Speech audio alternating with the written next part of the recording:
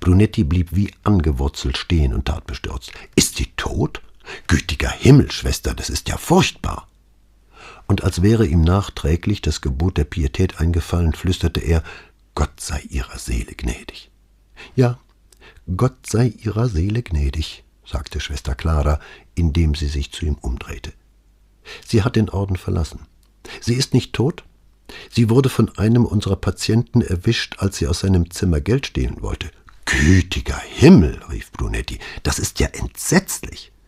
Als er hinzukam, hat sie ihn zu Boden gestoßen und ihm das Handgelenk gebrochen, und dann ist sie fort, einfach verschwunden.« »Wurde die Polizei verständigt?« »Nein, ich glaube nicht. Niemand wollte einen Skandal.« »Wann war das?« »Vor ein paar Wochen.« »Na, ich finde aber, da sollte die Polizei verständigt werden. So ein Mensch darf doch nicht frei herumlaufen. Sich das Vertrauen und die Hinfälligkeit alter Leute zunutze zu machen, das ist ja abscheulich.« Schwester Clara sagte darauf nichts. Sie führte ihn durch einen schmalen Flur, wandte sich nach rechts und blieb vor einer schweren Holztür stehen. Sie klopfte einmal, hörte von drinnen eine Stimme, öffnete die Tür und ging hinein. Kurz darauf kam sie wieder heraus und sagte, »Die Mutter Oberin empfängt Sie.« Brunetti bedankte sich und trat mit einem Permesso ein. Dann schloss er die Tür hinter sich und ließ, während er sich wieder umdrehte, den Blick rundum schweifen. Das Zimmer war so gut wie leer, bis auf ein riesiges, geschnitztes Kruzifix an der hintersten Wand. Daneben stand im Habit des Ordens eine hochgewachsene Frau, die aussah, als habe sie sich gerade von dem Betschemel vor dem Kruzifix erhoben. Sie trug auf ihrem ausladenden Busen eine kleinere Ausführung des Kruzifixes, und der Blick, mit dem sie Brunetti musterte, verriet weder Neugier noch Begeisterung. »Ja?« fragte sie, als hätte er sie bei einem besonders interessanten Gespräch mit dem Herrn im Lendentuch unterbrochen. »Ich hatte um eine Unterredung mit der Mutter Oberin gebeten. Ich bin die Oberin dieses Klosters. Was wünschen Sie?« »Ich möchte mich gern über Ihren Orden informieren.« »Zu welchem Zweck?« fragte sie. »Um Ihre heilige Mission besser zu verstehen«, antwortete Brunetti in völlig neutralem Ton. Sie entfernte sich von dem Kruzifix, ließ sich auf einem Stuhl links neben einem leeren Kamin nieder und zeigte dann auf einen kleineren Stuhl zu ihrer Linken. Brunetti setzte sich so, dass er sie ansah. Die Oberin sagte lange nichts. Eine Taktik, die Brunetti gut kannte, denn gewöhnlich brachte man den anderen damit zum Reden, oft zu unüberlegtem Reden. Er saß nur da und betrachtete ihr Gesicht. In ihren dunklen Augen funkelte Intelligenz, und die schmale Nase verriet entweder die Aristokratin oder die Asketin. »Wer sind Sie?« fragte sie. »Kommissario Guido Brunetti.« »Von der Polizei?« Er nickte. »Es kommt nicht oft vor, dass die Polizei ein Kloster besucht«, meinte sie endlich. »Ich würde sagen, das hängt davon ab, was in dem Kloster vorgeht.« »Und was soll das heißen?« »Genau das, was ich sage. Dass ich hier bin, hat mit dem zu tun, was sich unter Mitgliedern Ihres Ordens möglicherweise abspielt.« »Zum Beispiel was?« fragte sie spöttisch. »Zum Beispiel verleumderische, üble Nachrede und Nichtanzeige einer Straftat, um nur das zu nennen, was ich selbst erlebt habe und bezeugen kann. Ich habe keine Ahnung, wovon Sie reden«, sagte sie. Brunetti glaubte es ihr. Eine Angehörige ihres Ordens hat mir heute gesagt, dass Maria Testa, früher Suor Immaculata und Mitglied ihres Ordens, aus diesem ausgeschlossen wurde, weil sie versucht habe, einem Patienten Geld zu stehlen. Außerdem wurde mir gesagt, dass sie in Ausführung dieser Tat das Opfer zu Boden gestoßen und ihm das Handgelenk gebrochen habe. Brunetti wartete, ob sie darauf etwas sagen würde, doch als nichts kam, fuhr er fort, »Wenn diese Tat geschehen ist, dann war sie eine strafbare Handlung. Und eine weitere strafbare Handlung war die Nichtanzeige der ursprünglichen Straftat bei der Polizei. Sollte die Tat aber gar nicht geschehen sein, so hätte die Person, die mir davon berichtet hat, sich der üblen Nachrede schuldig gemacht.« »Hat Schwester Clara Ihnen das erzählt?« fragte sie. »Das spielt keine Rolle. Entscheidend ist, dass die Bezichtigung einen unter den Angehörigen ihres Ordens allgemein verbreiteten Glauben wiederzugeben scheint.« Brunetti schwieg kurz und fügte dann hinzu, »oder die Wahrheit.« »Es ist nicht die Wahrheit«, sagte sie. »Woher dann dieses Gerücht?« Sie lächelte zum ersten Mal, aber ein besonders schöner Anblick war das nicht. Sie wissen doch, wie Frauen sind. Sie verbreiten Gerüchte, und das vor allem übereinander. Brunetti, der das immer für eine eher männliche Eigenschaft gehalten hatte, antwortete nichts darauf. Sie fuhr fort: »Suor Immacolata ist nicht, wie Sie meinen, ein ehemaliges Mitglied unseres Ordens, ganz im Gegenteil. Sie ist nach wie vor an ihre Gelübde gebunden.« Und als vermutete sie, dass Brunetti diese nicht kannte, zählte sie an den Fingern ihrer rechten Hand auf. Armut, Keuschheit, Gehorsam. Die ersten beiden sprach sie ruhig, das dritte heftig erregt aus.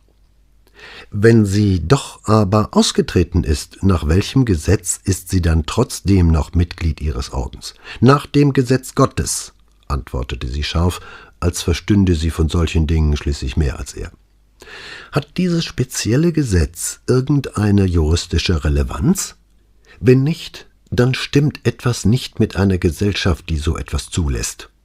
Ich will Ihnen gern zugestehen, dass mit unserer Gesellschaft manches nicht in Ordnung ist, Mutter Oberin, aber ich werde Ihnen nicht zugestehen, dass dazu auch das Gesetz zählt, nachdem eine junge Frau von 27 Jahren eine Entscheidung, die sie als Jugendliche getroffen hat, wieder rückgängig machen darf.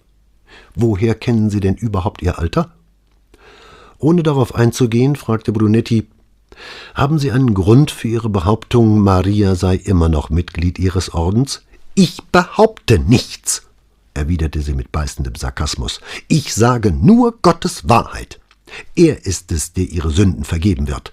Ich werde sie nur wieder in unserem Orden willkommen heißen.« »Wenn Maria nicht getan hat, was ihr vorgeworfen wird, warum hat sie dann den Orden verlassen?« »Ich kenne diese Maria nicht, von der Sie sprechen. Ich kenne nur Suor Immacolata, wie Sie wollen«, räumte Brunetti ein.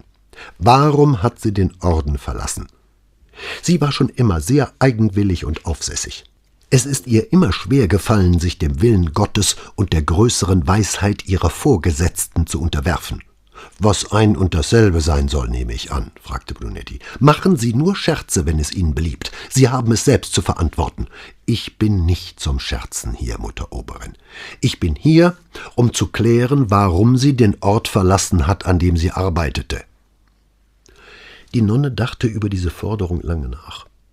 Brunetti sah sie mit der einen Hand an das Kruzifix auf ihrem Busen fassen, eine unbewusste, unwillkürliche Gebärde.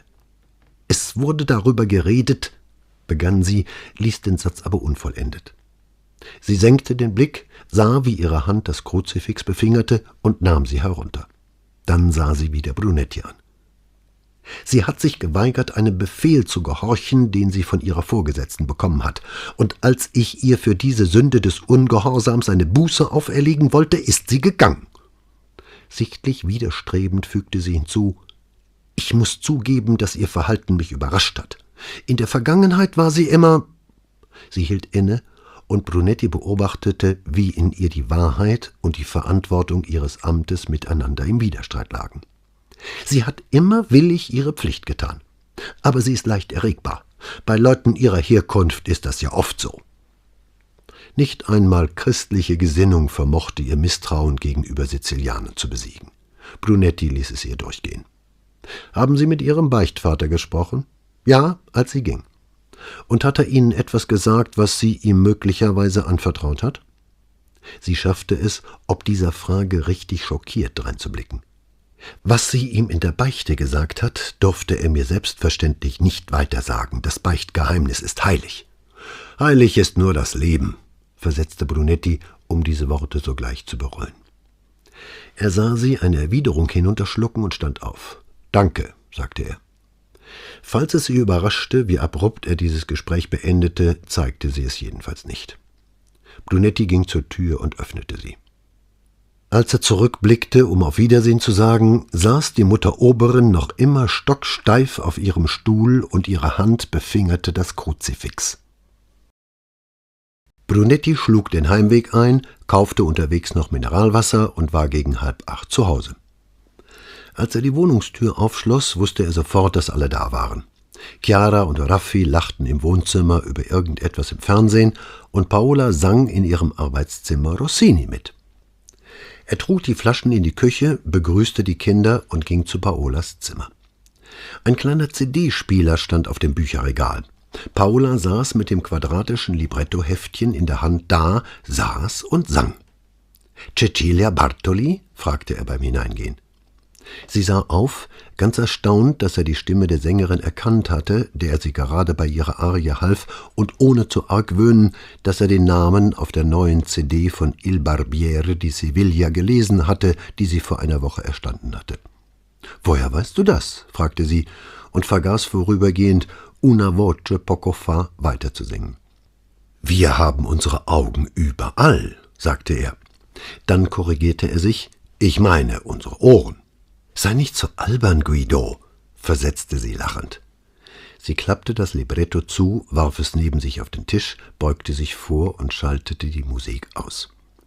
»Meinst du, die Kinder hätten Lust, zum Abendessen auszugehen?« fragte er. »Nein, die gucken sich gerade irgendeinen blöden Film an, der bis 8 dauert, und ich habe schon was auf dem Herd.« »Was denn?« erkundigte er sich, wobei er merkte, dass er richtig hungrig war. »Gianni hatte heute sehr schönes Schweinefleisch.« »Gut, und was machst du daraus?« »Ragout mit Steinpilzen. Und dazu Polenta?« Sie lächelte. »Natürlich. Kein Wunder, dass du diesen Bauch kriegst.« »Was für einen Bauch?« fragte Brunetti und zog sein Bäuchlein rasch ein. Als sie nicht antwortete, meinte er, »Der Winter ist jetzt zu Ende.« Und um sie, vielleicht auch sich selbst, von der Debatte um seinen Bauch abzulenken, berichtete er ihr über die Ereignisse des Tages, seit er den Anruf von Vittorio Sassi bekommen hatte. »Hast du ihn schon zurückgerufen?« fragte Paola. »Nein, ich hatte zu viel um die Ohren.« »Dann tu's doch jetzt«, sagte sie und stand auf, damit er von dem Apparat in ihrem Arbeitszimmer aus telefonieren konnte, während sie selbst in die Küche ging, um Wasser für die Polenta aufzusetzen. »Und?« fragte sie, als er kurz darauf nachkam und reichte ihm ein Glas Dolcetto. »Danke«, murmelte er und trank ein Schlückchen. »Ich habe ihm gesagt, wie es ihr geht und wo sie ist. Was hast du für einen Eindruck von ihm?« »So anständig, dass er ihr eine Arbeit und eine Wohnung suchen hilft, und so besorgt, mich anzurufen, nachdem das passiert war.« »Was war das denn deiner Meinung nach?« »Könnte ein Unfall gewesen sein, aber auch etwas Schlimmeres«, sagte Brunetti zwischen 2 Schlucken Wein. »Du meinst, dass jemand sie umbringen wollte?« Er nickte. »Warum?« »Käme ganz darauf an, mit wem sie gesprochen hat, seit sie bei mir war, und was sie gesagt hat.« »Würde sie so unbedacht sein?« fragte Paola. Sie wusste über Maria Testa nur, was Brunetti ihr im Laufe der Jahre über Suor Immacolata erzählt hatte, und das waren stets Lobeshymnen über ihre Geduld und ihre Nächstenliebe als Nonne gewesen, also eigentlich nichts, wonach sie hätte beurteilen können, wie diese junge Frau sich in einer Situation wie der von Brunetti geschilderten verhalten würde. »Ich glaube nicht, dass sie selbst darin etwas Unbedachtes sehen würde. Sie war den längsten Teil ihres Lebens Nonne, Paola«, sagte er, als erklärte er das alles. »Was soll das heißen?« »Dass sie keine rechte Vorstellung davon hat, wie Menschen sich verhalten. Wahrscheinlich ist sie mit menschlicher Bosheit oder Falschheit nie in Berührung gekommen.« »Hast du nicht gesagt, dass sie Sizilianerin ist?« meinte Paola. »Das ist nicht komisch. Es sollte auch gar kein Scherz sein, Guido«, versetzte Paola gekränkt. »Ich meine es ganz ernst. Wenn sie in dieser Gesellschaft aufgewachsen ist«, sie wandte sich vom Herd ab, »was hast du gesagt, wie alt sie war, als sie in den Orden eintrat?« 15, glaube ich. »Also, wenn sie in Sizilien aufgewachsen ist, dürfte sie schon genug erlebt haben, um Bosheit für möglich zu halten. Romantisiere sie nicht.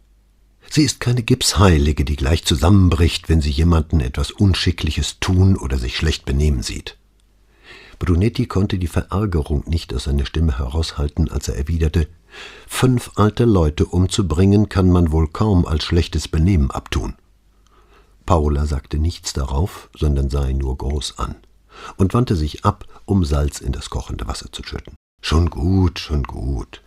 Ich weiß, dass wir nicht viel an Beweisen haben«, lenkte er ein, und als Paola eisern abgewandt stehen blieb, korrigierte er sich weiter. »Also gut, gar keine Beweise. Aber wieso geht dann das Gerücht um, sie hätte Geld gestohlen und einen von den alten Leuten verletzt? Und warum hätte man sie angefahren und an der Straße liegen lassen?« Paola öffnete das Päckchen Maismehl, das neben dem Topf stand, und nahm eine Handvoll heraus. Während sie antwortete, ließ sie es mit der einen Hand ins kochende Wasser rieseln und rührte mit dem großen Löffel in der anderen. Könnte Unfall mit Fahrerflucht gewesen sein, sagte sie. Und Frauen unter sich haben außer Klatschen nicht viel zu tun, fügte sie hinzu. Brunetti saß mit offenem Mund da. Und das von einer Frau, meinte er schließlich, die sich als Feministin betrachtet? Der Himmel sei davor, dass ich mir einmal anhören muss, was Nicht-Feministinnen über allein lebende Frauen sagen. Es ist mein Ernst, Guido. Frauen oder Männer, das ist doch alles eins. Unbeeindruckt von seinem stummen Protest rührte sie weiter Maismehl ins kochende Wasser. Lass Menschen lange genug unter sich und sie können nur noch übereinander klatschen. Noch schlimmer ist es, wenn sie keine Zerstreuung haben. Zum Beispiel Sex? Fragte er, um sie ein bisschen zu schockieren oder ihr wenigstens ein Lachen zu entlocken. Vor allem ohne Sex. Sie war fertig mit dem Maismehl und Brunetti ließ sich das, was sie beide eben gesagt hatten, durch den Kopf gehen. »Hier, rühr du mal weiter, während ich den Tisch decke«, sagte sie, indem sie den Platz vor dem Herd freigab. Sie wollte ihm den Holzlöffel reichen. »Ich decke den Tisch«, sagte er, stand auf und öffnete den Schrank. Bedächtig verteilte er Teller, Gläser und Besteck. »Gibt es Salat?« fragte er. Als Paola nickte, nahm er 4 Salatschälchen aus dem Schrank und stellte sie auf den Küchentresen. »Nachtisch?« »Obst.« Er nahm weitere 4 Teller heraus. Dann setzte er sich wieder hin und griff nach seinem Glas. Er trank einen Schluck und sagte, »Also gut, vielleicht war es ein Unfall. Und vielleicht ist es reiner Zufall, dass Sie in der Casa di Cura schlecht von ihr reden.« Er stellte das Glas ab und goss Wein nach. »Glaubst du das?« Sie rührte noch einmal die Polenta und legte den Löffel quer über den offenen Topf. »Nein, ich glaube, dass jemand sie umzubringen versucht hat. Und ich glaube, dass jemand die Geschichte von dem Gelddiebstahl gezielt in die Welt gesetzt hat. Alles, was du mir je über sie erzählt hast, sagt mir, dass sie niemals lügen oder stehlen würde. Und ich bezweifle, dass jemand, der sie gut kennt, es ihr zutrauen würde. Es sei denn, die Behauptung stammt von einer Autoritätsperson.« Sie nahm sein Glas, trank einen Schluck und stellte es wieder hin. »Komisch, Guido. Aber genau das Gleiche habe ich mir vorhin angehört.« »Das Gleiche?« »Es gibt im Barbiere diese wunderschöne Arie, und rede mir jetzt nicht dazwischen, dass es im Barbiere viele wunderschöne Arien gibt. Es ist die, in der dieser Dings da, Basilio, der Musiklehrer, von una calunnia singt, wie eine einmal in die Welt gesetzte Verleumdung wächst, bis der Verleumdete...« Und hier überraschte sie Brunetti, indem sie ihm die letzten Takte der Bassarie vorsang, nur eben in ihrem hellen Sopran. Avilito, calpestato, sotto il pubblico flagello per gran sorte va a crepar. Sie war noch nicht fertig, als beide Kinder in der Küchentür erschienen und erstaunt ihre Mutter anblickten. Nachdem Paola geendet hatte, rief Chiara, »Aber Mama, ich wusste ja gar nicht, dass du singen kannst.« Paola sah ihren Mann an, nicht ihre Tochter, als sie erwiderte, »Es gibt eben an Müttern immer wieder Neues zu entdecken.« Als sie mit dem Essen fertig waren, kamen sie so sicher, wie die Nacht dem Tag folgt, auf die Schule zu sprechen, und bei der Gelegenheit erkundigte Paola sich nach Chiaras Religionsunterricht. »Ich möchte da nicht mehr hin«, sagte Chiara, während sie sich einen Apfel aus der Obstschale auf dem Tisch nahm. »Ich verstehe gar nicht, warum ihr sie nicht sich abmelden lasst«, schaltete sich Raffi ein. »Es ist doch sowieso nur Zeitverschwendung.« Paola würdigte seinen Beitrag keine Antwort und fragte stattdessen Chiara, »Wie kommst du darauf, Chiara?« Sie zuckte die Achseln. »Soviel ich weiß, hast du einen Mund zum Sprechen, Chiara.« »Ach, hör auf, Mama. Wenn du in dem Ton mit mir sprichst, weiß ich schon, dass du mir überhaupt nicht zuhören wirst.« »Und was für ein Ton ist das, wenn ich fragen darf?« »Genau der«, blaffte Chiara. Paolas Blick suchte bei den Männern der Familie Hilfe gegen diesen ungerechtfertigten Angriff ihrer Jüngsten, doch diese waren nicht zu erweichen. Chiara schälte weiter an ihrem Apfel herum, sie wollte es unbedingt an einem Stück schaffen. Der schale Streifen hätte inzwischen gewiss schon bis ans Tischende gereicht. »Entschuldige, Chiara«, sagte Paola. Chiara warf ihr einen kurzen Blick zu, löste das letzte Stück Schale, schnitt ein Stück von ihrem Apfel ab und legte es ihrer Mutter auf den Teller. Brunetti fand es an der Zeit, die Verhandlung fortzuführen. »Warum willst du dich vom Religionsunterricht abmelden, Chiara?« »Raffi hat recht. Es ist Zeitverschwendung.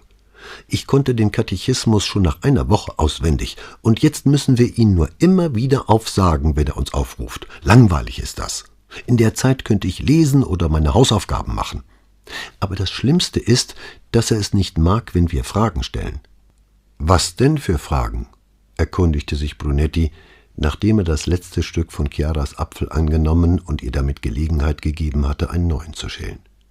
»Zum Beispiel«, sagte sie, ganz auf ihr Messer konzentriert, »hat er heute gesagt, dass Gott unser Vater ist und dabei immer so von ihm gesprochen wie von einem Mann. Da habe ich mich gemeldet und gefragt, ob es stimmt, dass Gott ein Geist ist. Ja, das stimmt, hat er gesagt. Da habe ich gefragt, ob es denn auch stimmt, dass ein Geist sich von einem Menschen dadurch unterscheidet, dass er keinen Körper hat und überhaupt nicht aus Materie ist. Und als er das auch bejahte, habe ich gefragt, wieso Gott denn dann ein Vater, also ein Mann sein soll, wo er doch ein Geist ohne Körper ist.« Brunetti warf einen Blick über Chiaras gesenkten Kopf hinweg, aber zu spät. Paulas Gesicht zeigte keine Spur eines triumphierenden Lächelns. »Und was hat Don Luciano darauf gesagt?« »Oh je, wütend ist er geworden und hat mich angebrüllt, dass ich mich aufspielen wollte.« Sie hob den Kopf, sah Brunetti an und vergaß für einen Moment ihren Apfel. »Aber das stimmte gar nicht, Papa. Ich wollte mich überhaupt nicht aufspielen. Ich wollte es nur wissen. Das finde ich nämlich unlogisch. Ich meine, Gott kann doch nicht beides zugleich sein, oder?« »Ich weiß nicht, Engelchen. Es ist lange her, dass ich sowas gelernt habe. Ich nehme an, Gott kann jederzeit sein, was er will. Vielleicht ist Gott so groß, dass unsere kleinen Gesetze über materielle Wirklichkeit und unser winziges Universum gar keine Bedeutung für ihn haben. Hast du darüber mal nachgedacht?« »Nein, das nicht«, sagte sie und schob ihren Teller fort. Sie überlegte ein Weilchen, dann meinte sie, »wäre wohl möglich.« Wieder ein nachdenkliches Schweigen. »Kann ich jetzt meine Hausaufgaben machen gehen?« »Natürlich«, sagte Brunetti, wobei er sich zu ihr hinüberbeugte und ihr das Haar verwuschelte. »Und wenn du Schwierigkeiten mit deinen Mathematikaufgaben hast, den recht kniffligen, dann komm damit zu mir.« »Und was machst du dann, Papa? Mir erklären, dass du mir leider nicht weiterhelfen kannst, weil Mathe zu deiner Zeit so ganz anders war?« fragte Chiara lachend. »Mache ich es denn bei deinen Mathematikaufgaben nicht immer so, Schätzchen? Eben, bleibt dir ja wohl auch nichts anderes übrig, wie?« »Ich fürchte ja«, sagte Brunetti und schob seinen Stuhl zurück. Als Chiara und Raffi gegangen waren, wandte Brunetti sich an Paola. »Also«, sagte er. »Also was?« »Es wird Zeit, dass sie sich von diesem Unterricht abmeldet.« Paola hielt beim Tischabräumen inne und sah ihn schweigend an. Sie wartete. »Hat sie zu dir noch etwas über die Sachen gesagt, die er von sich gibt?« Sie schüttelte den Kopf. »Nein, es sind wohl mehr die anderen Mädchen, die über ihn reden. Aber was ich von Chiara höre, klingt so, als fänden sie es nicht nur komisch, sondern auch schockierend.« »Herrgott, nochmal«, platzte Brunetti heraus. »Sind die denn alle so?« »Alle wie?« fragte Paola. »Alle so wie dieser widerliche Mensch.« Es verging eine ganze Weile, bevor sie antwortete, »Nein, ich glaube nicht.« Und fast widerstrebend fügte sie hinzu, »Ich glaube nicht, dass es viele sind, aber es ist ja meist so, dass uns nur die Schlimmen auffallen, und dann verallgemeinern wir das.« »Ich dachte immer, du hasst sie«, sagte Brunetti. »Wen, Priester?« Sie lächelte. »Kann sein, dass es so klingt, wenn ich wütend bin, aber eigentlich hasse ich sie gar nicht. Ich hasse nur Tyrannen, und geistliche Tyrannen sind die schlimmsten, die feigsten. Aber Priester an sich, nein, es gibt zu viele Gute darunter.« Brunetti nickte. »Hoffentlich.« »Was machen wir jetzt? Einen Brief schreiben?« »Ja.« »Müssen wir einen Grund angeben?« »Das glaube ich nicht. Wir schreiben nur, dass sie mehr Zeit für die anderen Fächer braucht.« »Und damit hat sich's schon?« Paola nickte. »Damit hat sich's schon.« Zur Fortsetzung bitte CD Nummer 5 einlegen. CD Nummer 5. Fortsetzung des Romans Sanft, entschlafen von Donna Leon. Da er das Thema Religion offenbar ebenso wenig aus seinem Privatleben wie aus seinem Beruf heraushalten konnte, widmete Brunetti sich an diesem Abend der Lektüre der alten Kirchenväter, ein Zeitvertreib, der ihm wenig lag. Beim ersten Buch fasste er sofort eine Abneigung gegen das Pathos des Verfassers, weshalb er sich das nächste vornahm. Doch darin stieß er auf einen Absatz, in dem es hieß, dass der Mann, welcher von unmäßiger Liebe hingerissen und zur Befriedigung seiner Leidenschaft mit seiner Frau so inbrünstigen Verkehr pflegt, dass er, wäre sie nicht seine Frau, dennoch den Wunsch haben würde, ihr beizuwohnen, eine Sünde begeht. Brunetti nahm den Blick von dem Buch. »Beiwohnen?« fragte er laut und schreckte damit Paula auf, die neben ihm saß und über die Notizen für ihren morgigen Unterricht schon halb eingeschlafen war. Machte sie fragend. »Lassen wir solche Leute wirklich unsere Kinder erziehen?« fragte er und las ihr die Stelle vor. Er fühlte ihr Achselzucken mehr, als dass er es sah. »Was soll das bedeuten?« fragte er dann. »Es bedeutet, wenn du einen auf Diät setzt, denkt er von da an nur noch ans Essen. Oder wenn du einem das Rauchen verbietest, hat er nur noch Zigaretten im Sinn. Daraus folgt für mich logisch, dass einer, dem man den Sex verbietet, von dem Thema regelrecht besessen sein wird. Wenn du ihm dann noch die Macht gibst, anderen vorzuschreiben, wie sie ihr Sexualleben zu gestalten haben, also, dann ist der Ärger doch vorprogrammiert. Das ist ungefähr so, als wollte man Helen Keller Kunstgeschichte lehren lassen, meinst du nicht?« »Warum hast du mir von all dem noch nie etwas gesagt?« fragte er. »Wir haben ein Abkommen. Ich habe versprochen, mich nie in die religiöse Erziehung der Kinder einzumischen.« »Aber das ist doch Irrsinn«, rief er und klatschte mit der Hand auf das offene Buch. »Natürlich ist es Irrsinn«, antwortete sie vollkommen ruhig. »Aber ist es größerer Irrsinn als das meiste, was Sie so zu sehen bekommen oder lesen?« »Ich weiß nicht, was du meinst.« »Sexclubs, Kinderpornos, Telefonsex, was du willst.« »Es ist nur die Kehrseite dessen, was dieser Fanatiker da geschrieben hat«, meinte sie, wobei sie wegwerfend auf das Buch in Brunettis Händen deutete. »In beiden Fällen wird Sex zur Obsession. Entweder weil man nicht darf oder weil man nicht genug davon kriegen kann.« Sie wandte sich wieder ihren Notizen zu. »Aber«, begann Brunetti nach kurzem Überlegen, wartete, bis sie aufsah, und als er sich ihrer Aufmerksamkeit sicher glaubte, fragte er, »Aber erzählen die Ihnen wirklich solche Sachen?« »Wie gesagt, Guido, das überlasse ich alles dir. Du warst der Meinung, sie müssten, wenn ich mich richtig an deine wörtliche Formulierung erinnere, die abendländische Kultur erfahren. Also bitte, der Mensch, von dem dieser besonders bösartige Satz stammt, ist Teil der abendländischen Kultur. Aber sowas können die doch nicht den Kindern beibringen«, beharrte er. Paula zuckte die Achseln. »Frag Chiara«, sagte sie und beugte sich wieder über ihre Notizen. Brunetti, mit seinem Zorn allein gelassen, legte das Buch weg und nahm ein anderes von dem Stapel neben dem Sofa. Er machte es sich mit Josephus' Geschichte des jüdischen Krieges bequem und war gerade bei Kaiser Vespasians Belagerung von Jerusalem, als das Telefon klingelte. Er griff über das Tischchen, das neben ihm stand, und nahm den Hörer ab. »Pronto«, sagte er.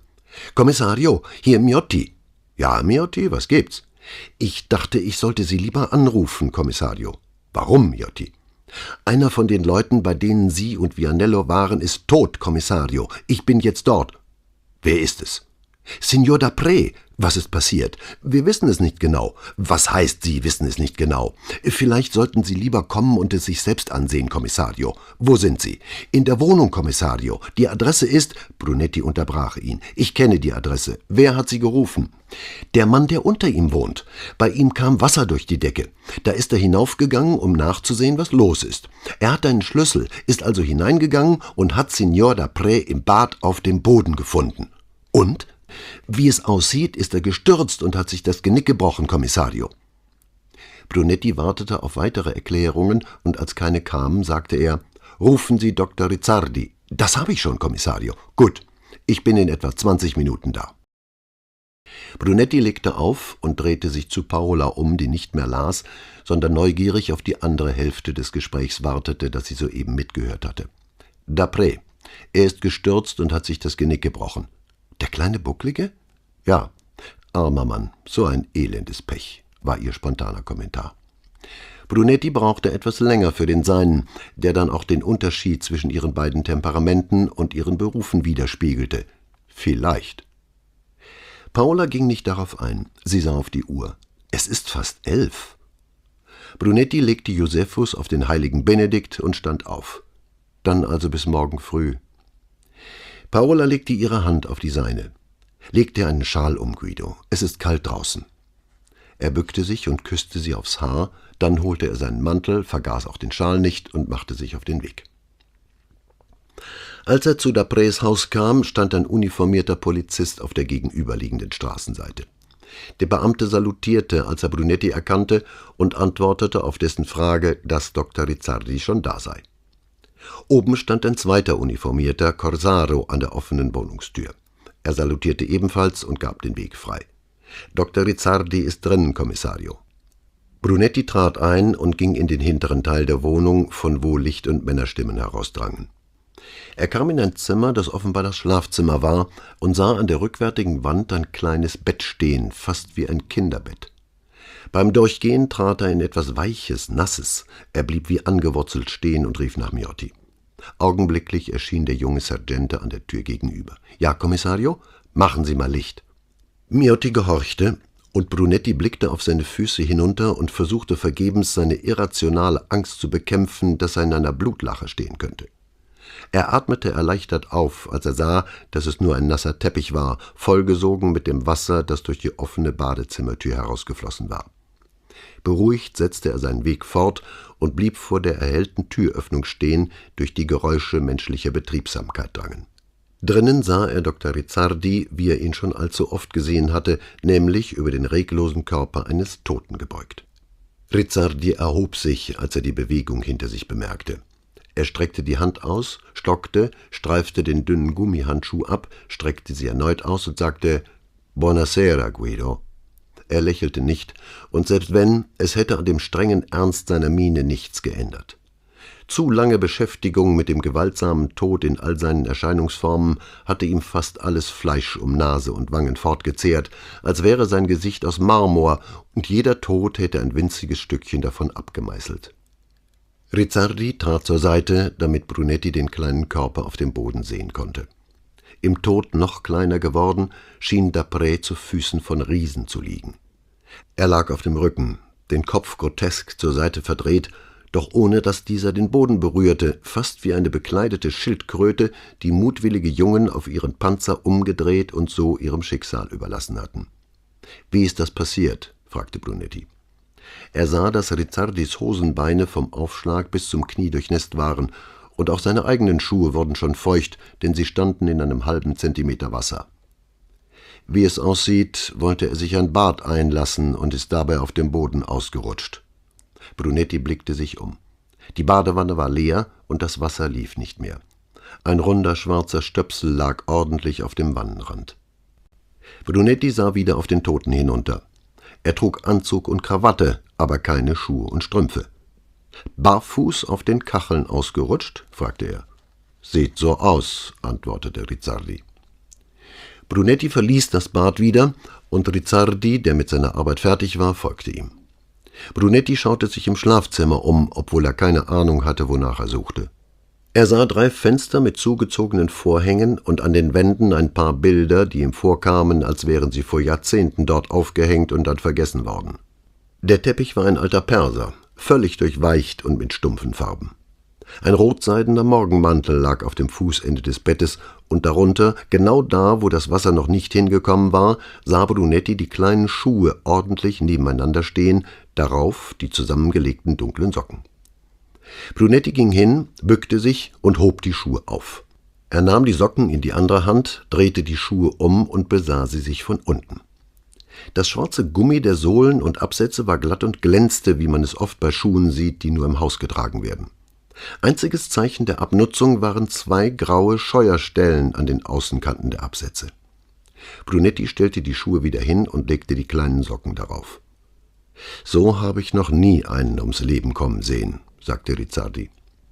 »Hat's da nicht vor Jahren mal einen Film gegeben über einen, der diese Krankheit hatte, bei der man aussieht wie ein Elefant? Ist der nicht so umgekommen?« Rizzardi schüttelte den Kopf. »Den habe ich nie gesehen. Ich habe über so etwas gelesen, zumindest über die Gefahr, die ein Sturz für solche Leute bedeutet. Aber normalerweise brechen sie sich nur ein paar Rückenwirbel.« Rizzardi blickte grübelnd ins Leere, und Brunetti wartete, weil er annahm, Rizzardi gehe im Geiste die einschlägige medizinische Literatur durch. Nach einem Weilchen sagte Rizzardi: »Nein, stimmt nicht.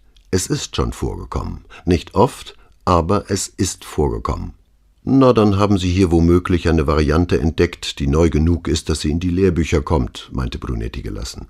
»Vielleicht«, antwortete Rizzardi, schon auf dem Weg zu seiner schwarzen Arzttasche, die auf einem Tischchen neben der Tür stand. Er warf die Gummihandschuhe hinein und schloss die Tasche.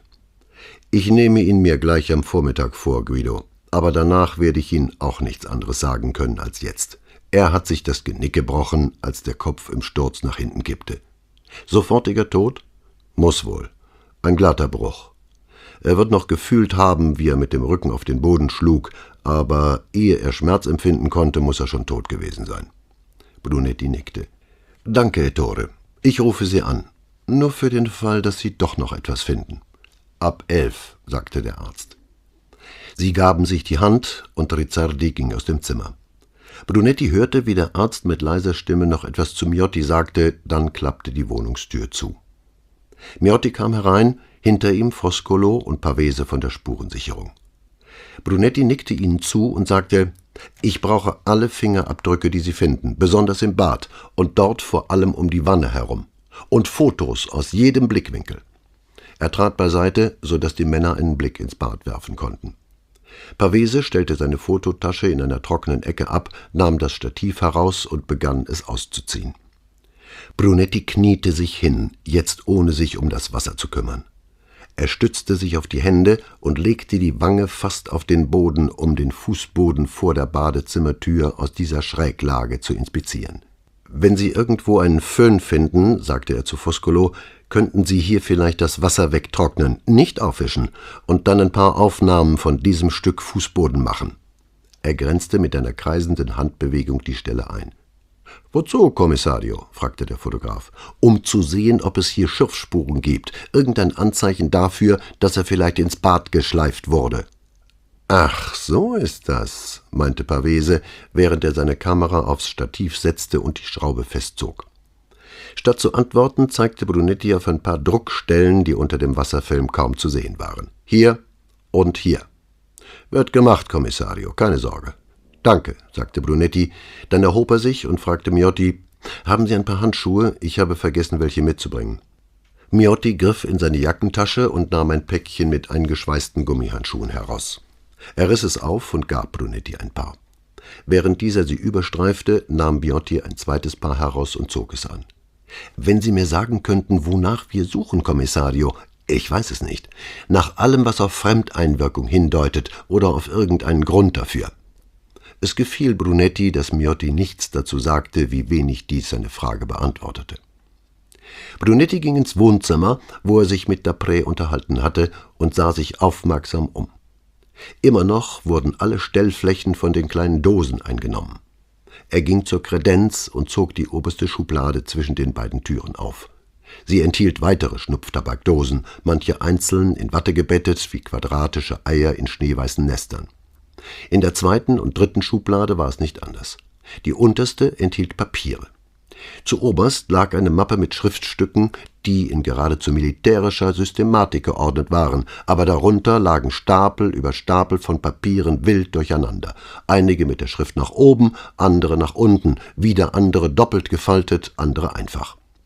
Brunetti nahm die Mappe und die übrigen Papierstapel mit beiden Händen heraus, bevor er merkte, dass er sie nirgends ablegen konnte, denn überall, wohin er blickte, standen Dosen. Schließlich trug er das Ganze in die Küche und breitete die Papiere auf dem Holztisch aus, der dort stand. Es überraschte ihn nicht, dass die Mappe Daprés Korrespondenz mit Antiquitätenhändlern und Privatsammlern enthielt, in der es um Alter, Herkunft und Preise von Schnupftabakdosen ging. Darunter lagen die Rechnungen, offenbar für Aberhunderte von kleinen Döschen, von denen er manchmal 20 und mehr auf einmal erstanden hatte. Brunetti legte die Mappe beiseite und sah die restlichen Papiere durch. Aber wenn er gehofft hatte, irgendeinen Hinweis darauf zu finden, warum Dapré hatte sterben müssen, sah er sich getäuscht. Es waren Stromrechnungen, ein Brief von Daprés früherem Vermieter, ein Werbezettel von einem Möbelhaus in Vicenza, ein Zeitungsartikel über die Folgen der langzeitigen Einnahme von Aspirin sowie die Beipackzettel verschiedener Schmerzmittel, auf denen ihre Nebenwirkungen aufgelistet waren. Während nebenan die Spurensicherung am Werk war und immer wieder ein Blitzlicht aufflammte, wenn der Leichnam fotografiert wurde, nahm Brunetti sich das Schlafzimmer und die Küche vor, wo er nichts fand, was auf finstere Machenschaften anstelle eines Unfalls hindeutete.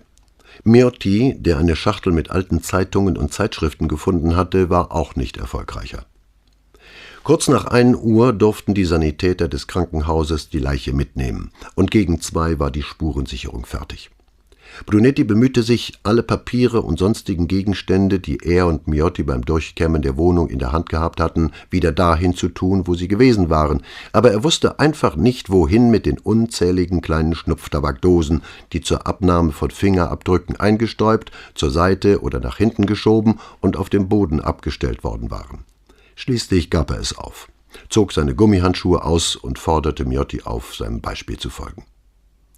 Als die anderen sahen, dass Brunetti sich zum Gehen anschickte, sammelten auch sie ihre Taschen, Kameras, Schachteln und Bürsten ein, alle froh, hier Schluss machen und diese grässlichen kleinen Dosen, die ihnen so viele Stunden Arbeit beschert hatten, zurücklassen zu können.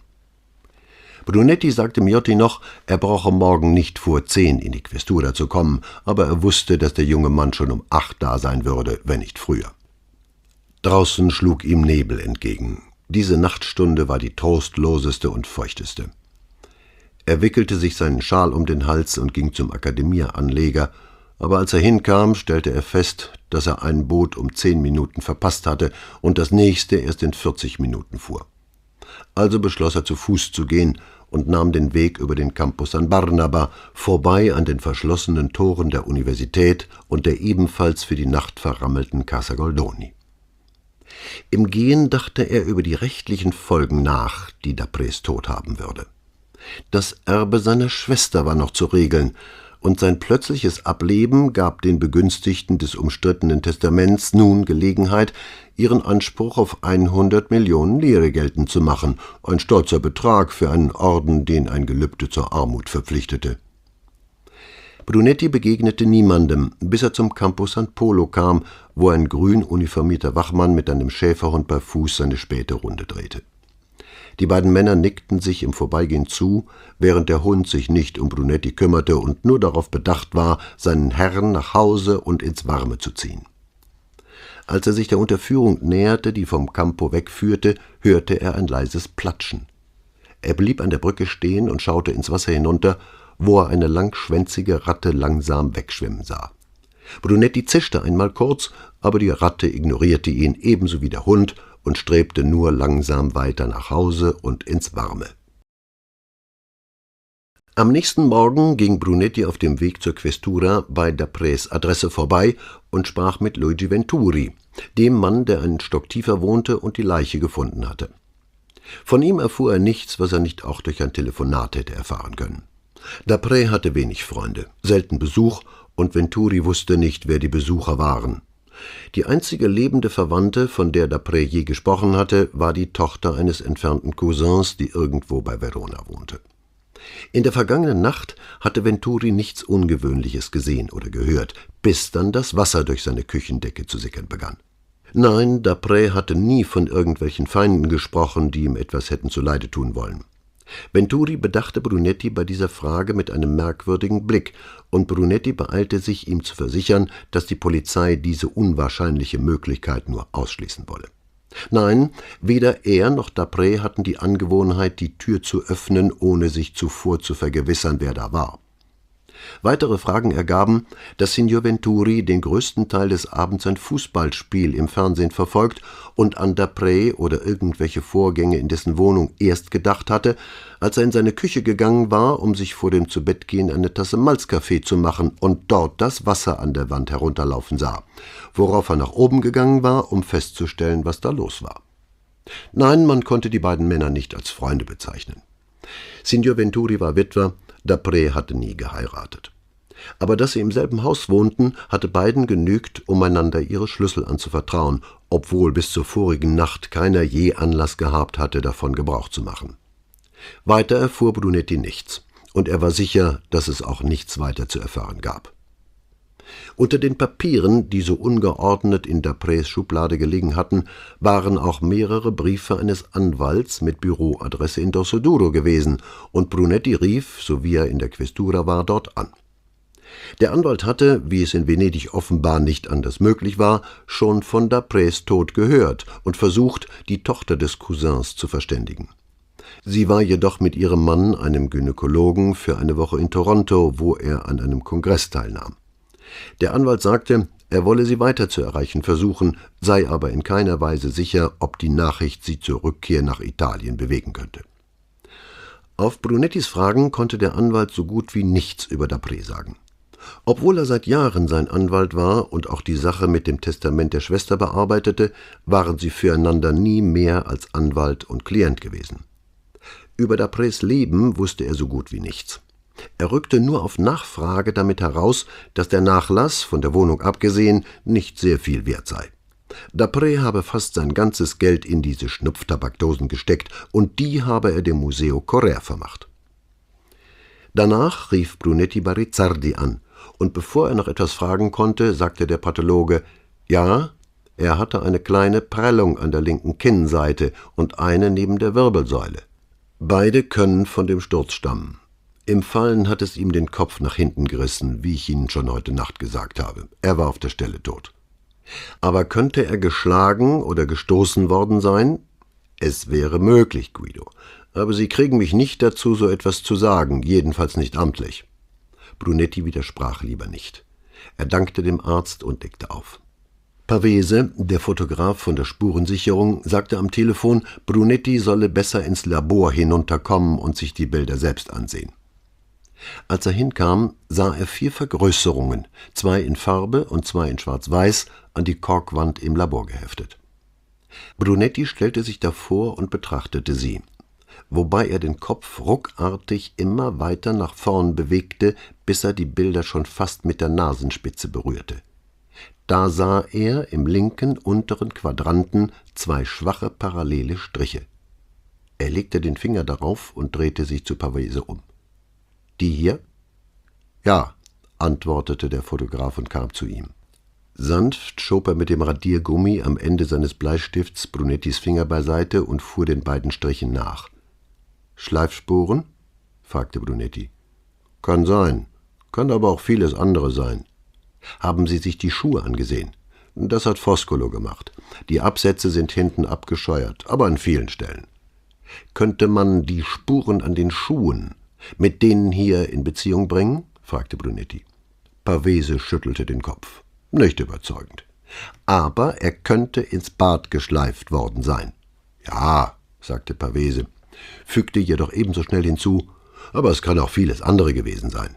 Ein Koffer, ein Stuhl, ein Staubsauger. Was war es Ihrer Meinung nach, Pavese?« Pavese tippte, bevor er antwortete, mit dem Bleistift auf das Foto. »Ich weiß nur, was ich hier sehe, Kommissario. 2 parallele Striche auf dem Boden. Kann alles Mögliche sein.« Brunetti wusste, dass er aus dem Fotografen nicht mehr herausbekommen würde, also bedankte er sich und ging wieder hinauf in sein Zimmer. Auf seinem Schreibtisch lagen 2 Zettel in Signorina Elettras Handschrift. Auf dem ersten teilte sie ihm mit, dass eine Frau namens Stefania angerufen hatte und um Rückruf bat. Auf dem zweiten stand, dass Signorina Elettra ihm etwas in der Angelegenheit dieses Priesters zu sagen habe. Sonst nichts. Brunetti wählte Stefanias Nummer und bekam wieder diese fröhliche Begrüßung zu hören, der zu entnehmen war, dass auf dem Immobilienmarkt Flaute herrschte. »Hier, Guido, bist du diese Wohnung in Cannareggio los?« Stefanias Stimme wurde wärmer. »Morgen Nachmittag soll der Vertrag unterschrieben werden. Und jetzt zündest du Kerzen an, damit es kein Aqua Alta gibt? Guido, wenn ich damit das Wasser fernhalten könnte, bis der Vertrag unterschrieben ist, würde ich auf allen 4 nach Lourdes kriechen. So schlecht geht das Geschäft? Das kannst du dir gar nicht vorstellen. Verkaufst du sie an diese Deutschen?« fragte er. »Ja, sehr gut«, antwortete Brunetti. »Hast du etwas über die Wohnungen herausbekommen?« »Ja, aber sonderlich interessant ist das nicht. Alle 3 sind seit Monaten auf dem Markt. Aber die Sache wird dadurch kompliziert, dass der Eigentümer in Kenia lebt.« »In Kenia? Ich dachte in Turin. Jedenfalls steht diese Adresse im Testament.« »Kann durchaus sein, Aber er lebt seit 7 Jahren in Kenia und ist in Venedig nicht mehr gemeldet. Steuerlich ist das ein derartiger Albtraum, dass keiner sich mit diesen Wohnungen abgeben mag, schon gar nicht bei der herrschenden Marktlage. Du kannst dir dieses Chaos überhaupt nicht vorstellen.« Nein, das konnte Brunetti wirklich nicht. Ihm genügte die Information, dass der Erbe seit 7 Jahren in Kenia lebte. Stefania fragte: »Genügt dir das Aber das Klingeln eines Telefons in ihrem Büro unterbrach sie. »Das ist der andere Apparat. Ich muss auflegen, Guido. Drück mir die Daumen, dass es ein Kunde ist.« »Mach ich. Und danke, Steffi. Auf Wiedersehen.« Sie lachte und legte auf. Er rief die Polizeiwache am Lido an und erfuhr, dass man noch nichts über den Wagen oder den Fahrer wusste, der in den Unfall mit Fahrerflucht, als der die Sache immer noch behandelt wurde, verwickelt gewesen war. Darauf ging er nach unten zu Signorina Elettra. Sie blickte auf, als er hereinkam, und lächelte ihm kurz zu. Brunetti sah, dass sie heute einen hochgeschlossenen schwarzen Hosenanzug trug. Am Hals fiel ihm ein schmaler, blendend weißer Streifen ins Auge, der ganz wie ein Priesterkragen über dem Revers hervorblitzte. »Ist das Ihre Vorstellung von klösterlicher Schlichtheit?« fragte Brunetti, als er sah, dass der Anzug aus Rohseide war. »Ach das«, sagte sie, als wartete sie schon auf die nächste Kleidersammlung, um das Ding loswerden zu können. »Jede Ähnlichkeit mit Klerikern ist rein zufällig, das versichere ich Ihnen, Kommissario.« Sie nahm ein paar Blätter von ihrem Schreibtisch und reichte sie ihm. »Wenn Sie das gelesen haben, verstehen Sie bestimmt, warum ich auf die Zufälligkeit solchen Wert lege.« Er nahm die Blätter und las die ersten Zeilen. »Don Luciano?« fragte er. »Derselbe. Ein vielgereister Mann, wie Sie sehen werden.« Sie wandte sich wieder ihrem Computer zu und ließ Brunetti Zeit zum Lesen. Das erste Blatt enthielt eine kurze Biografie des Luciano Benevento, geboren vor 47 Jahren in Pordenone. Seine Schulzeit war vermerkt, ebenso sein Eintritt ins Priesterseminar mit 17 Jahren. Hier gab es eine Lücke, wahrscheinlich seine Priesterausbildung, aber das hinten angeheftete Schulzeugnis wies ihn nicht als einen hervorragenden Schüler aus. Noch während seiner Seminaristenzeit war Luciano Benevento aktenkundig geworden, nämlich durch einen Zwischenfall in einem Zug, bei dem eine Mutter ihr Kind bei ihm im Abteil zurückgelassen hatte, um in den Speisewagen zu gehen und etwas zu essen zu holen. Was sich in ihrer Abwesenheit zugetragen hatte, konnte nie ganz geklärt werden, und am Ende hatte man alles der Fantasie des kleinen Mädchens zugeschrieben. Nach seiner Ordination vor 23 Jahren war Don Luciano in ein kleines Dorf in Tirol entsandt worden und dort 4 Jahre geblieben, bis er versetzt wurde, nachdem der Vater eines 12-jährigen Mädchens, das er in Religion unterrichtete, im Dorf seltsame Geschichten über Don Luciano und die Fragen erzählt hatte, die er seiner Tochter in der Beichte stellte. Seine nächste Stelle hatte er im Süden gehabt, und dort war er 7 Jahre geblieben, bis er in ein Heim gesteckt wurde, das die Kirche für Priester unterhielt, die Probleme hatten. Welcher Art Don Lucianos Probleme gewesen waren, wurde nicht ausgeführt. Nach einem Jahr in diesem Heim wurde Don Luciano einer kleinen Gemeinde in den Dolomiten zugewiesen, wo er 5 Jahre lang unauffällig unter einem Pfarrer arbeitete, dessen strenges Regiment angeblich in ganz Norditalien seinesgleichen suchte. Nach dem Tod dieses Pfarrers übernahm Don Luciano die Gemeinde. Aber nach 2 Jahren wurde er aus diesem Dorf wegversetzt, wobei von einem streitsüchtigen kommunistischen Bürgermeister die Rede war. Von dort kam Don Luciano in eine kleine Gemeinde an der Peripherie von Treviso, wo er 1,25 Jahr blieb, bevor er vor 3 Jahren in die Pfarrei San Polo versetzt wurde, von deren Kanzel er nun predigte und von wo er an die Schulen geschickt wurde, um seinen Beitrag zur religiösen Unterweisung der Jugend Venedigs zu leisten. »Wie sind Sie daran gekommen?« fragte Brunetti, nachdem er fertig gelesen hatte. »Vielfältig und geheimnisvoll sind die Wege des Herrn«, antwortete Signorina Elettra gelassen. »Diesmal ist die Frage ernst gemeint, Signorina. Ich möchte wissen, wie Sie an diese Informationen gekommen sind«, sagte er, ohne ihr Lächeln zu erwidern. Sie sah ihn eine kleine Weile an. »Ich habe einen Freund, der im Amt des Patriarchen arbeitet.« »Ein Kirchenmann?« Sie nickte. »Und der hat Ihnen das gegeben?« Sie nickte wieder. Wie haben Sie denn das geschafft, Signorina? Ich könnte mir vorstellen, dass solche Informationen doch eher vor Laien geheim gehalten werden. Das denke ich auch, Kommissario. Ihr Telefon klingelte, aber sie machte keine Anstalten, den Hörer abzunehmen. Nach dem 7. Ton verstummte es. Er hat ein Verhältnis mit deiner Freundin von mir. Verstehe, sagte er. Dann fragte er beiläufig, und damit haben Sie ihn erpresst? Nein, keineswegs. Er will schon seit Monaten da raus, einfach weggehen und ein anständiges Leben anfangen. Aber meine Freundin hat ihn zum Bleiben überredet. Im Amt des Patriarchen? Sie nickte. Als Priester? Sie nickte wieder. Wo er mit derart heiklen Dokumenten umgeht? Ja. Warum will Ihre Freundin, dass er dort bleibt? Das möchte ich Ihnen lieber nicht sagen, Kommissario. Brunetti wiederholte seine Frage nicht, rührte sich aber auch nicht von ihrem Schreibtisch. Was er tut, ist in keiner Weise kriminell. Sie ließ sich das eben Gesagte durch den Kopf gehen und fügte dann hinzu, im Gegenteil.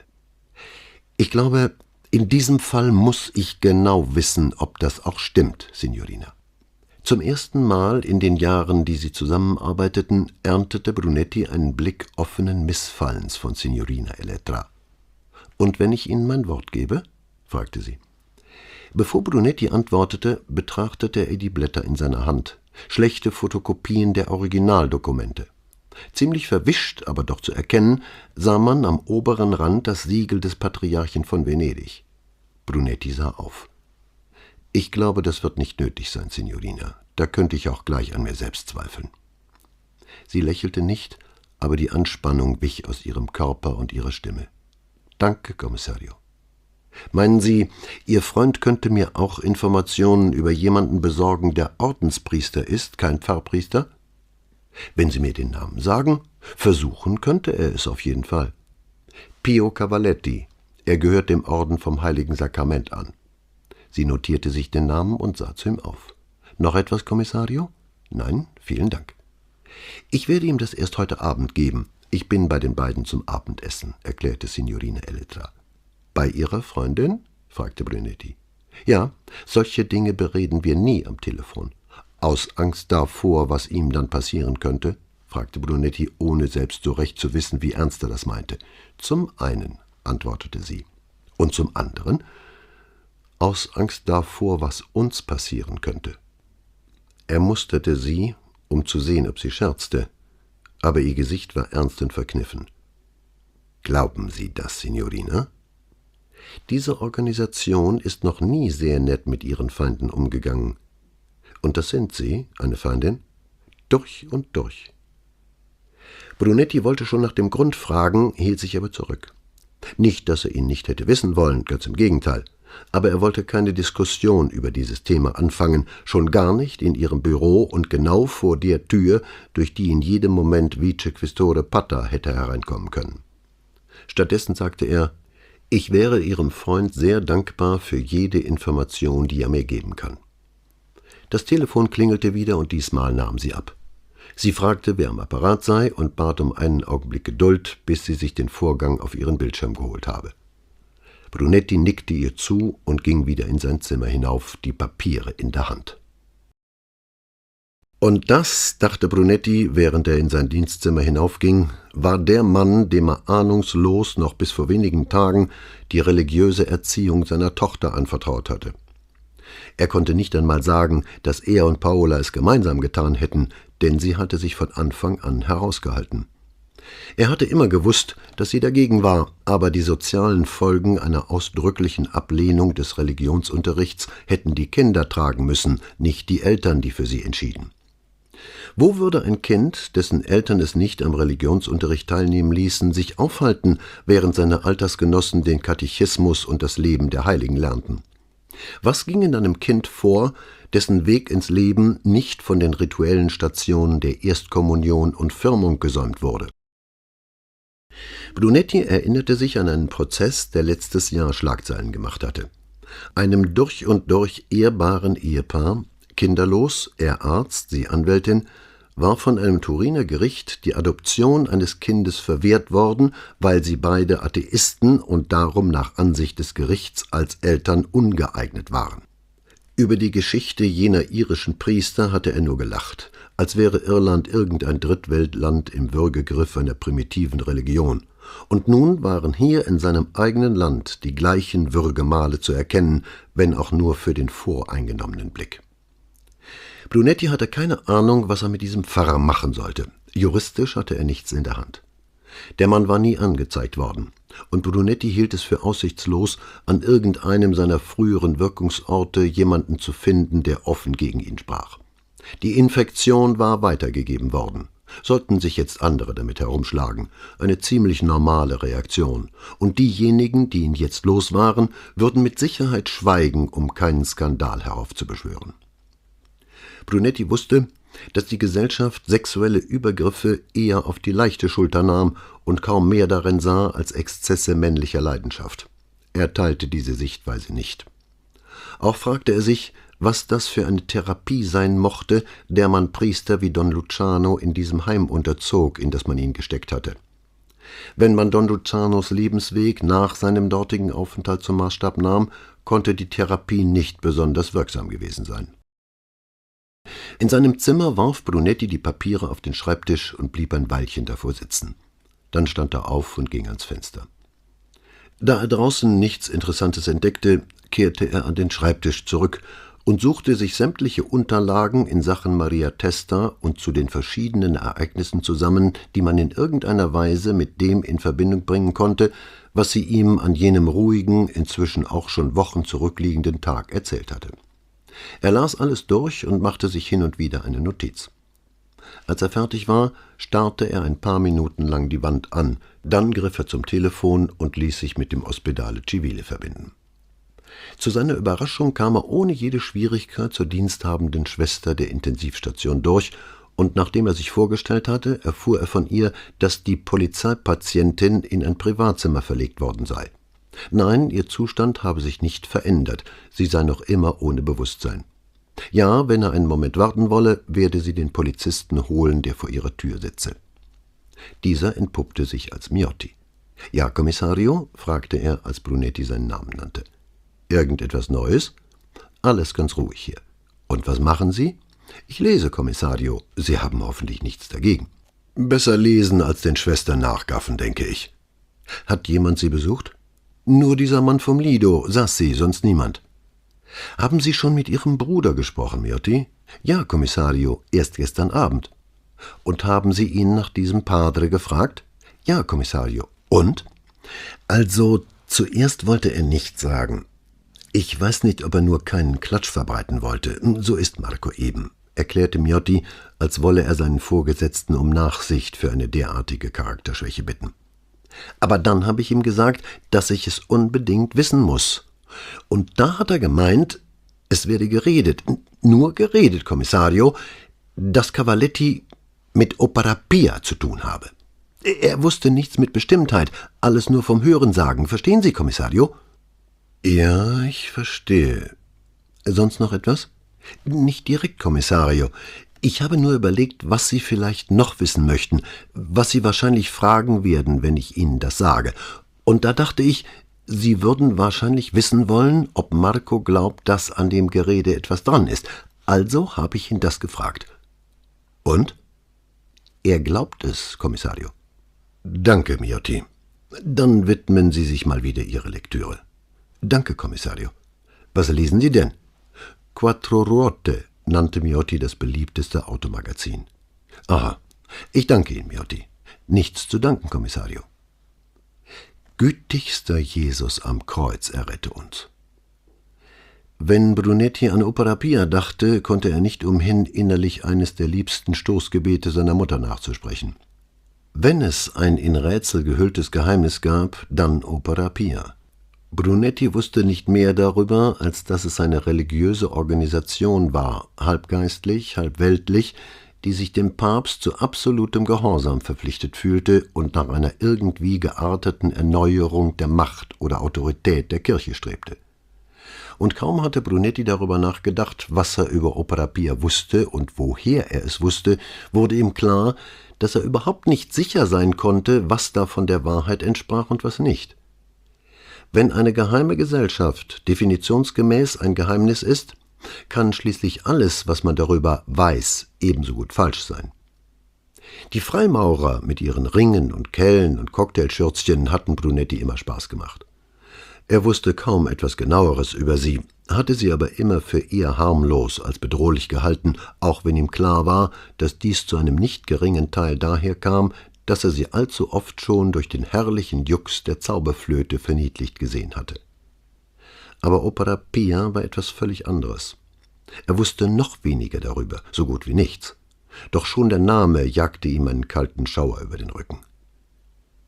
Er versuchte, sich von dummen Vorurteilen freizumachen und sich alles ins Gedächtnis zu rufen, was er je unmittelbar über Opera Pia gehört oder gelesen hatte, irgendetwas Handfestes und Nachprüfbares, aber es fiel ihm nichts ein.